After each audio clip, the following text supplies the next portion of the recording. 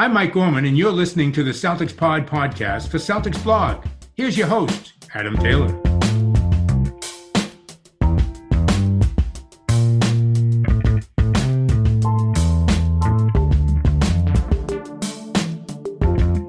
What's up, everybody? Sorry I wasn't with you guys on Wednesday. There was locker room was awesome. We definitely had some great conversations, but it kind of trended more towards a general NBA discussion. So I felt that it probably didn't fit the narrative of coming off the back of a game, another game coming up, to then post that, because it was kind of just like it was a loss against Utah, and then you're going to hear us just discuss the NBA as a whole, and then there's a loss against Cleveland. It didn't really fit the content strategy, so I apologize for not being with you Wednesday. I am with you today, though, on a Friday, ready for the weekend. It's been a rough week to be a Celtics fan. Rough week. I'm very upset. I'm going to vent about it. We're going to discuss this. We're going to have a little bit of time. I'm super positive on this team all the time. Not today. I'm going to air some frustrations. I'm joined by Tim. You guys know Tim. Tim's been on here before. He was a co-host. He's doing his thing over with CLNS now. Tim, how are you feeling? Are you as upset as me? I mean, I was feeling a lot better, like, coming out of the break, but after the past couple of games, I'm a little bit upset. Okay, a little bit upset's a little bit conservative, so yeah, I'm miffed. Yeah, for me, it's like I just want to play that Drake song real quick. You know what I mean? I'm upset.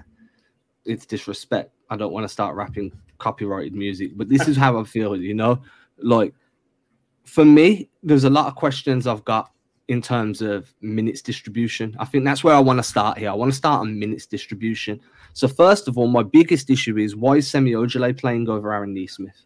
Like, I understand Semi comes in, he's arguably a better defender, probably, borderline definitely better defender, but he's not a long-term piece of this team. He's not a core piece of this team. He's a guy that I genuinely have been saying for 2 years, I don't know where he fits, and I don't know how much longer he's a Celtic. And by all accounts, he's seriously, dude, like, every time I think he's written off, he's back, you know? And, like, by all accounts, he's a really nice guy, so I'm not attacking him on a personal level, but from a basketball standpoint and a fit standpoint, he doesn't give enough to the team to be taking away from a lottery pick.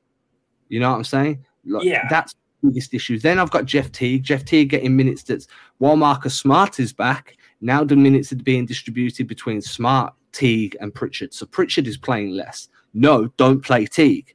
Put Teague on the end of the bench where he belongs. Give Pritchard those minutes. I could go on and on and on, but it's definitely, some of these selections to me are frustrating, because you've got the youth there that you need to develop. And if and people will be like, oh, well, he's not playing them because maybe they're in trade discussions. Well, if they have a big night, now that trade discussion, the value in that trade discussion goes up. If they have a bad night, the value can't be any lower than getting consistent DMP CDs. And that's the part that's frustrating. And when you talk about Semi, I think it's funny, because when you talk about writing him off, I wrote him off when they were coming back and playing in the bubble. And I'm like, I don't know. Semi he was starting to get up a little bit, but I'm starting to wonder what his fit is long-term with the team. And then he had like a decent bubble outing. It was like, okay. And I felt the same way going into this season, where I'm saying, I really don't know how short of a leash Semi Ojeleye has. And then he ended up going and shutting me up and having this hot play. I'm like, great, awesome. And then he just plummets, just falls off the face of the earth. And like you said with the defense, I think the one thing that everyone has always credited Semi for is his defense. Can we say without doubt in our mind that he's better defender than Nesmith? Like, of course, Nesmith is a rookie and he's learning, but Nesmith's giving you 100% energy and hustle. That's how he earned those minutes back before. He wasn't getting any playing time until he committed fully to the defensive end. And then he had a couple great outings. Had a couple outings where he's 3 for 5, 4 for 6 from deep. And then his minutes evaporated without explanation or thought. They were just gone. They never address it.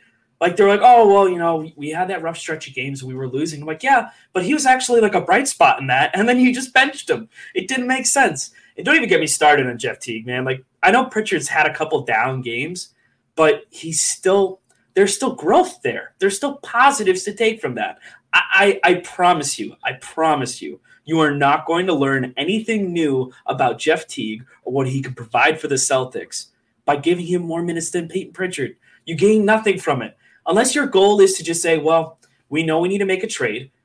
We are going to try and give these vets some time in the hopes that somebody somewhere is going to say, you know what? Yeah, we'll absorb their contracts for the rest of the season. Why not? Yeah, screw it. Yeah, go ahead, do that. Other than that, I don't get it. It's not logical. And I don't know if these are demands that are coming down from Danny Ainge or if this is strictly on Brad. It's a bit of both, right? So if it's Brad, it's Brad's decisions, and you can roast him for the rotations. But part of that's still on Ainge regardless because he gave them those guys. He insisted on drafting guys like Neesmith and Langford. And we've drafted guys in the top 15 twice now, and they're not giving us anything. They're not giving the Celtics anything in terms of rotations. So from a Celtics perspective, you have to be like, what are we missing here? What is wrong with us? I mean, in fairness to Langford, he's injured, so he can't give you anything at the moment. But with Neesmith, I completely agree. I mean, look, coming into the season, these moves were made and these moves, I mean Teague and Thompson, these moves were made under the assumption that the team would be a championship contender. These moves were made before James Harden found a new home in Brooklyn. These moves were made before a PJ Tucker is now a bench piece on the Milwaukee Bucks. Do you know what I mean?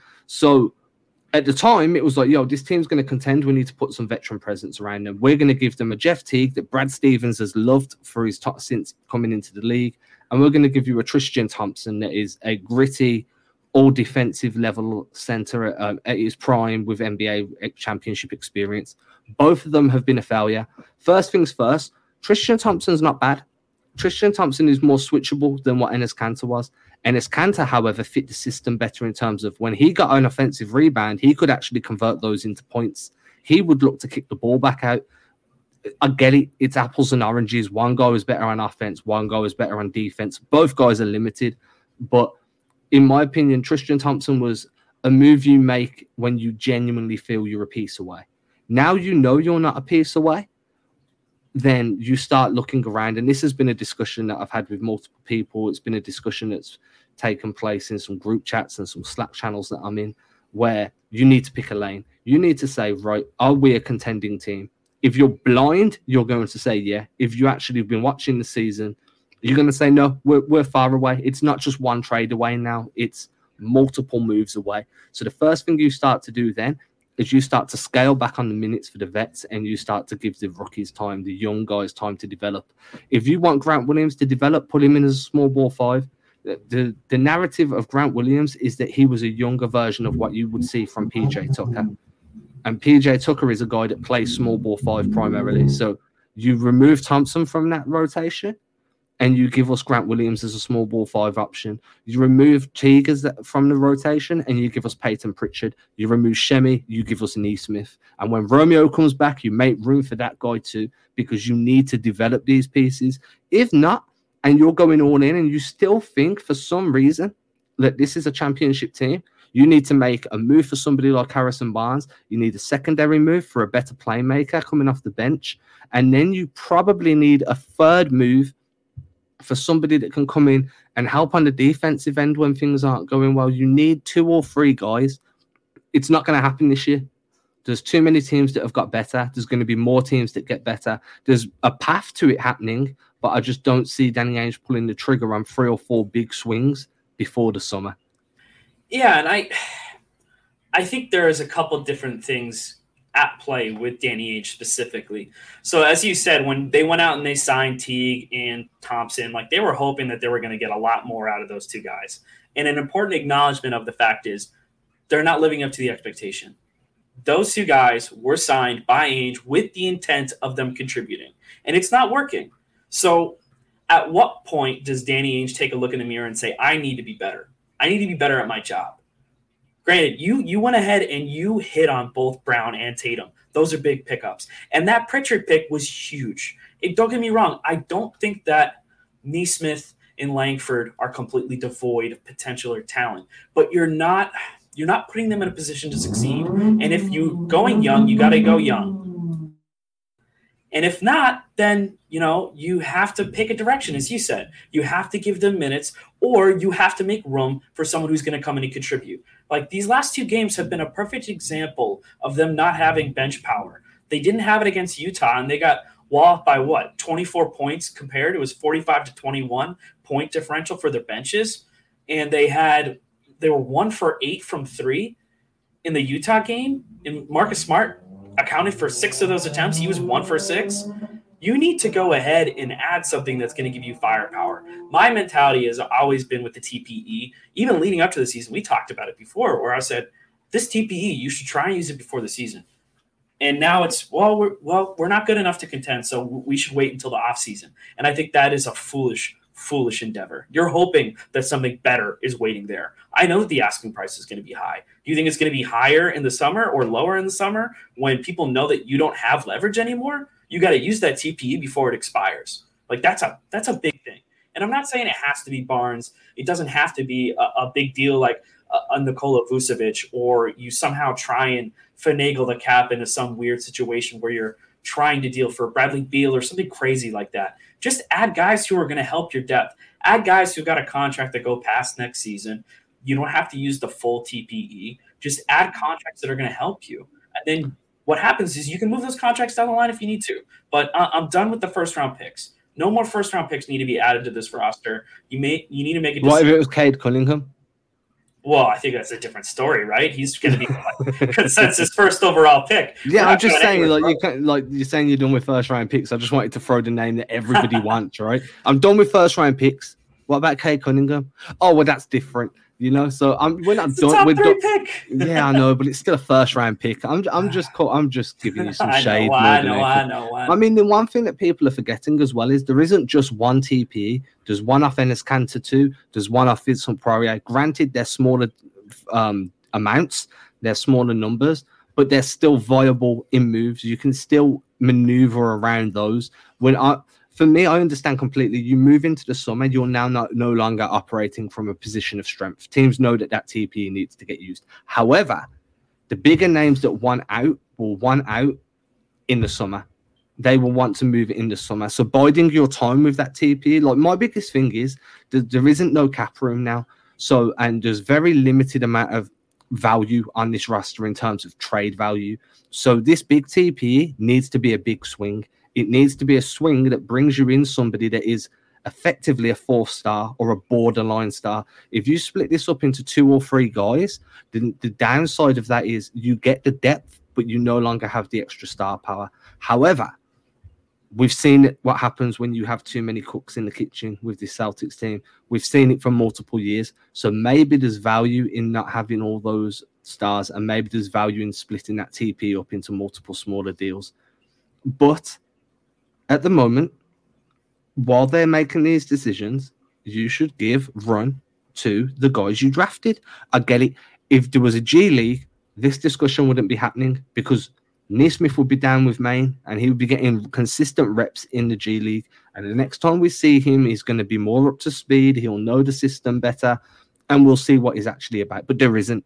So unfortunately, it's a trial by fire. You're losing anyway. When you're putting Carson Edwards in before your lottery pick, that's an insult. You get what I'm saying? Like, that's insulting. I hate that. So I want Carson to be good. Like, I really want Carson to be good. And we've seen these small flashes. But if you want to play him, then just cut out the Teague minutes and give him some run. But you're 100% correct. There is no world in which a second-round pick should be getting minutes before a guy you drafted in the lottery, regardless of how ready you think he is. He's only going to get better by playing. And like you said, Maine Red Claws did not join the G League for this season because of the pandemic. So if they're not playing, the only way he's going to get time and run is through one of two things, practice or actual in-game playing time.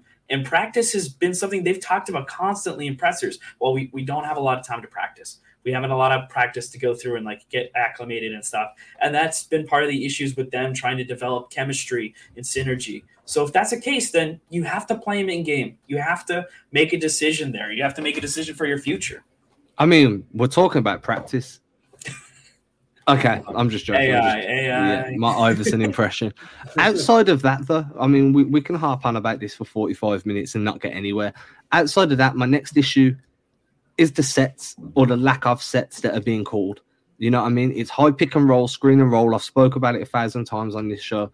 We've seen them implement a few new little caveats, a few wrinkles into this offensive system, but they're not running any traditional modern NBA transition plays. There's very little pistol.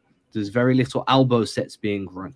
They found a lot of success with an empty corner pick and roll.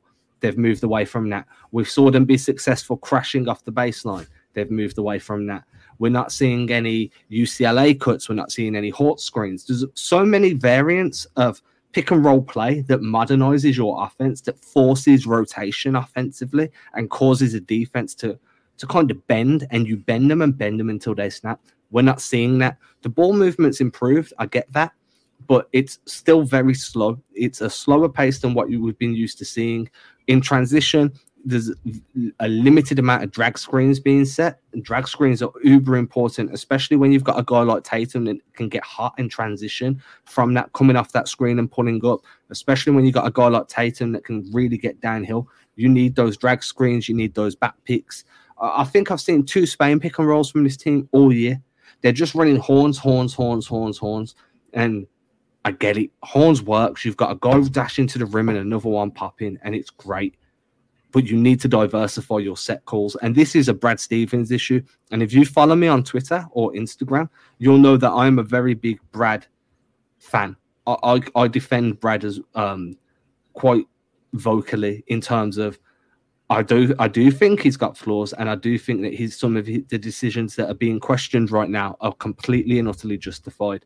But I also think that there isn't a better coaching availability right now. So what I'm saying is now, Brad Stevens must know that the team he's got isn't as technically gifted, and he spoke about this recently as teams struggling to find out what they're great at. This team isn't as technically gifted and skilled as what they were in previous years. So he has to simplify his offensive schematics. And what happens then is a simple schematic means it's very easy to suss you out. It's very easy to defend against. And then when you're walking the ball up and you're spending 10, 12 seconds just setting up your offense, you've got one chance to run a play or you go ISO. And it's just too easy to defend. And right now I'm really starting to lose my patience with it. And it's also frustrating, like you said, when it comes down to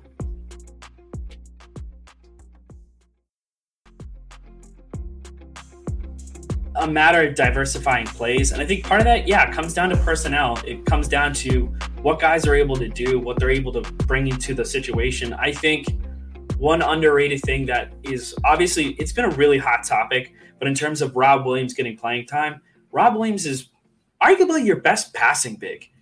And they really don't utilize that to its fullest potential. We've seen some flashes where, there was a play the other night where Rob Williams is at the top of the arc, and he had this quick little pass inside to a cutting Jaylen Brown. And it was a beauty of a pass, and he's capable of doing that. Why aren't you trying to get him involved in the post? Like, get him in the post, have the defense forced to collapse onto him in the post, and then he's kicking it back out to the arc for an open 3. Like, he's able to do that. He's a very savvy passer and incredibly smart offensively. And part of that is he's not getting enough playing time. And maybe this is where these Tristan Thompson rumors are coming out, where you're hoping that you can open up more minutes for Rob and give him time to run. But he's been such a revelation in terms of the way he's developed. I want to see more out of him offensively beyond just having him be a rim runner, having him be that lob threat. They're getting him involved in the pick and roll, of course, but I want to see what he can do more offensively. And I think the only way you're going to do that is, like you said, diversify your offense. Don't hesitate to get guys like Rob Williams involved, because every single time I see him out in the court, he's doing positive impact things on both sides of the ball. So for me, I've spoke a lot about Rob Williams' passing ability. I've spoke about the fact that is what you predicate his short roll offense on primarily. While he continues to improve that jumper, you use him as a secondary creator out of the short roll. But if you want to utilize that passing above the perimeter, then you put him in dribble handoff situations and you allow him to operate in a fake DHO scheme where you fake a DHO and then hit some guy cutting back door. So eventually teams have to pull up on him, and it will give you a similar level of spacing. Not as much, but a similar level of spacing as if he was a consistent three-point shooter, because teams have to clog those passing lanes on those fake DHOs. You can run DHO into a ball screen and then slip and short roll. You can really diversify the way you use Rob Williams due to that passing ability. And yet it means he's going to improve, his turnovers are going to increase. Oh, well, they're not winning right now anyway. It'll be short-lived while he figures it out. If you look at his improvement trajectory at the moment, I don't think that would be a long-term issue in terms of turnovers. The other thing I'd say is as well, if you've got Rob Williams on the floor with a guy like Grant or a guy like Tice, get Grant or Tice to set wedge screens so that you can get Rob Williams into the post, set the wedge screen, let Rob Williams come off it into the post him up, give him the ball, and then play from the kick out there. You can set the wedge screen, get him into the elbow, and go directly into an elbow set. There's so many ways that you can diversify the offense from a passing big, and you can see this. I mean, and by no means am I saying that Rob Williams is at this level, but you can see how diverse an offense can be when your big man can distribute by watching a few games of Denver. And I'm nowhere near saying Rob Williams is that level. Rob Williams is nowhere even near the level of playmaker that Bam Adebayo is. But there's a road for him to get to a similar level of playmaker as Bam Adebayo. And you can have a secondary offensive hub. And that would be ideal, especially for the Celtics, where their bigs have a lot to deal with. I mean, Daniel Tice has made his killing at top of the key screens. Like, that's really where he started to separate himself from the other bigs and took that starting role last year. So the fact of the matter is you're hoping that the Celtics can go ahead and have a guy like Rob Williams develop in the system and learn as much as he can from the guys around him. You were hoping that when you introduced Tristan Thompson into the situation, you were going to have a bruising big who could rebound and do all the things you needed to do. And then Rob kind of just has developed to the point where you're probably looking at moving a guy like Tristan Thompson. So if that's the case, like, I know trades get talked about so heavily, but I can't not talk about it because when I look at this team, there's just so much missing. And in terms of playmaking, especially, like, I want something more. What do you think? What do you think of these Toronto rumors with Tristan Thompson? I know I'm pivoting hard, but like, it's been on my mind all day. I'm thinking about like what they could potentially. I think that this is more along the lines of Tristan Thompson has said he wants to play in Toronto before he retires. I'm not sure. He's a native Canadian. He's from Canada. He wants to play in his home. Toronto is basically Canada's home team. So if you're anywhere from Canada, you want to play for your home team, you're going to the Raptors. Mm-hmm. So I think that that's where these rumors are coming from. I wouldn't suggest that there's been too many discussions. I wouldn't mind either if there was. But I definitely do think that there's a world where you can move on from Tristan Thompson now. But it would have to be somewhere that Tristan Thompson would be happy to go so the optics aren't terrible. The last thing you want to do is sign a guy to a 2-year full MLE deal and then ship him out 3-4 months into the season. You know what I mean? Regardless of how the fit is, the optics on that just don't look great. Yeah. So that's my only downside to moving him early. Yeah, and it's the same thought process I had with Kemba Walker when there were rumors. And now there's rumors coming out that Steve Clifford, of course, a former coach for Charlotte, was interested in Kemba Walker reunion in Orlando. But, of course, it was like, it doesn't really seem like a trade's going to happen there.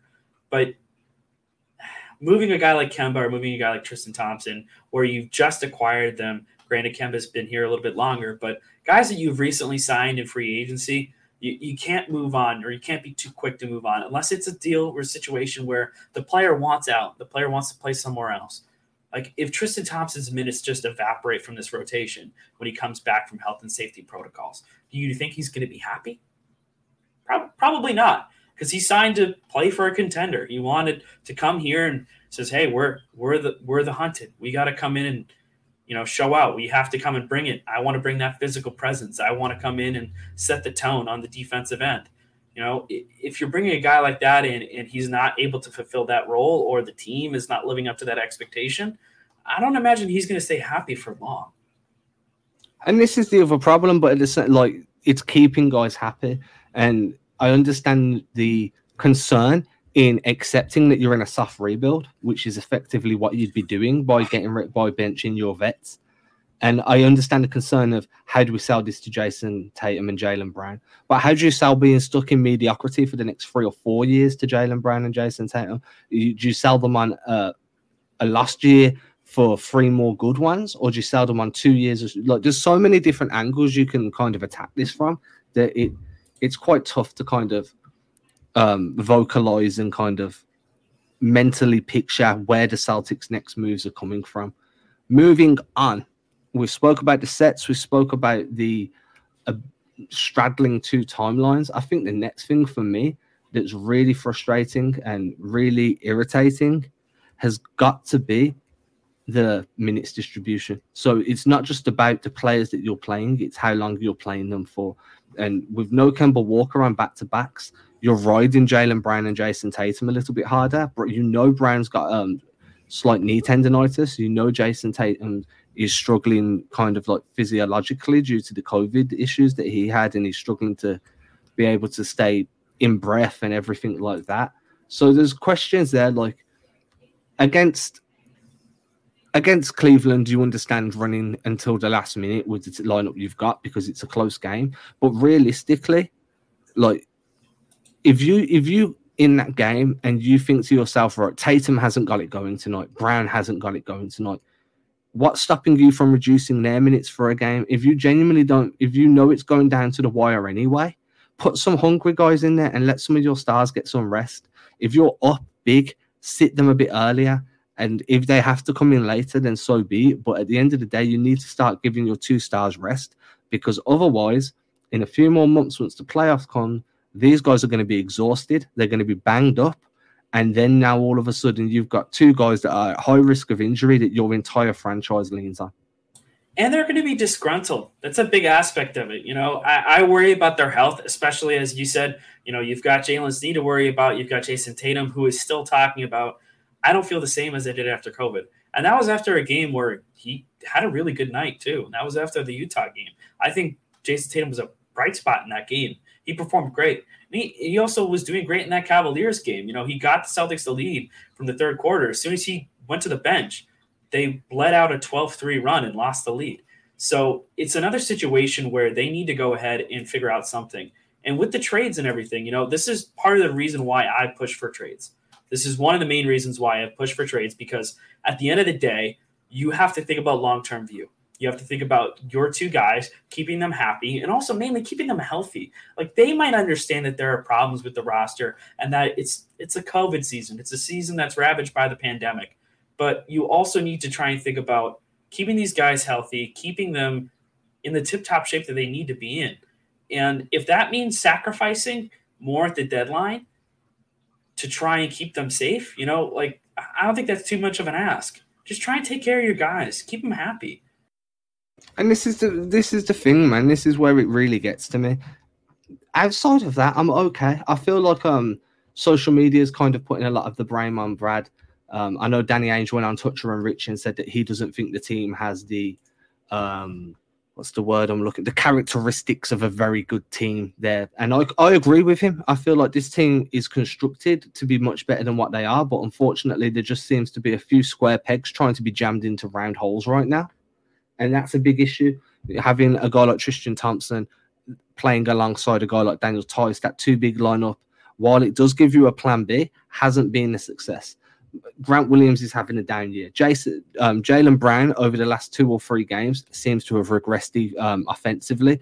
Defensively, everybody seems to be playing a worse brand of defense than what they have done in previous years, Marcus Smart included. So I don't know whether it's because the season's truncated. I don't know whether it's because practices are hard to come by. So it's very hard to incorporate a scheme. But overall, this team is underachieving. And the only way to shake things up is to make a trade. And when Danny made those remarks on Toucher and Rich, I genuinely believe that he did that not to put the onus on himself, but to let everybody know that, hey, guess what? You guys, no one's untouchable. So if we don't have the characteristics of a good team, it's my job to change that. And that's how I think he was doing it, more as a motivational thing. Yeah, and I think there's an important aspect to that beyond just COVID and the issues that you have with the Jays in terms of their health. You know, of course, you lost Gordon Hayward, which I've harped on a lot. You're losing a 50-40-90 wing, and you're not doing anything to replace it. So, like, you need to try and get some production somewhere. Another big aspect is Kemba Walker having the issues he's having with his own health. And I think last night's game, or rather the Cavaliers game that we had Wednesday going into Thursday, that was a perfect example of why there are issues with Kemba Walker. The fact that you have to rest him on every single back-to-back right now, that's a big issue because with the way that the Celtics have been arranged and needing scoring where they need it, not having a guy to lean on, that's a huge issue. Because right now, in my opinion, if Kemba Walker is out, that feels like a scheduled loss to me, depending on the opponent. And right now, especially because it was the Cavaliers. Cavaliers are not a good team this year. They've been very wishy-washy. They've had some really, really great performances, especially with that backcourt that they've got going between Sexton and Garland. But that was a very winnable game. They only lost by a few points, and they overcame this massive deficit. Like, you can't convince me that if Kemba Walker was in the game, they would have lost. And the issue with Kemba, too, is even when he's playing, even when he's there, there's no guarantee that you're going to get that same guy that you saw in free agency. You're not always going to get that 100% bona fide all-star point guard performance out of him. And that's the issue. Like, he's not Kawhi. I talked about this in a chat earlier. He's not Kawhi Leonard. He's not Kawhi Leonard where it's like, oh, okay, he needs to do some load management. We're going to have him rest, for about a week and a half. He's going to miss some games. We'll have the other guys carry the roster for now. And then when he comes back, he'll be good. He's not impacting the game in the same way. And I wouldn't expect him to with his position and his height and all that. But if you're not getting that, I can't justify keeping a guy who has to rest every back-to-back because right now you can't afford to be losing these games. You're playing 500 basketball with the way that the team is arranged. You need some more depth. You need anybody to come and step up. And I really have question marks about where that's coming from internally. It feels like we've been quite negative on this one, and usually I'm the most positive Celtics guy out there. I try to be anyway. There are still some highlights that I can point to that have been good.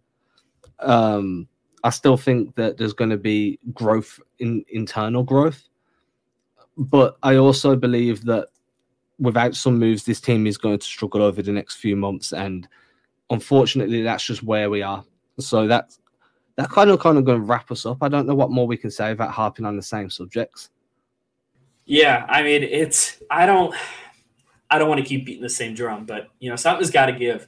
And the fact that Danny Ainge has been coming out and even entertaining these radio sessions, it means that he's at least acknowledging internally within the organization, hey, we need to make some moves. And him playing his, I don't know, I guess you call it NBA politics in terms of the media and trying to not give up leverage, but also acknowledge, yeah, there are some issues with this team. I get him being like, yeah, we're not sure if we're going to use the TPE because they don't want to lose leverage at the trade deadline.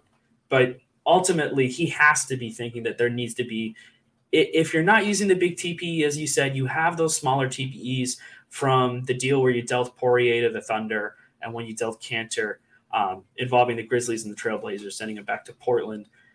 You've got those TPEs. So try and make something work with those. I'm not asking for the sky and moon. I'm not asking for magically prying Jeremy Grant away from the Detroit Pistons.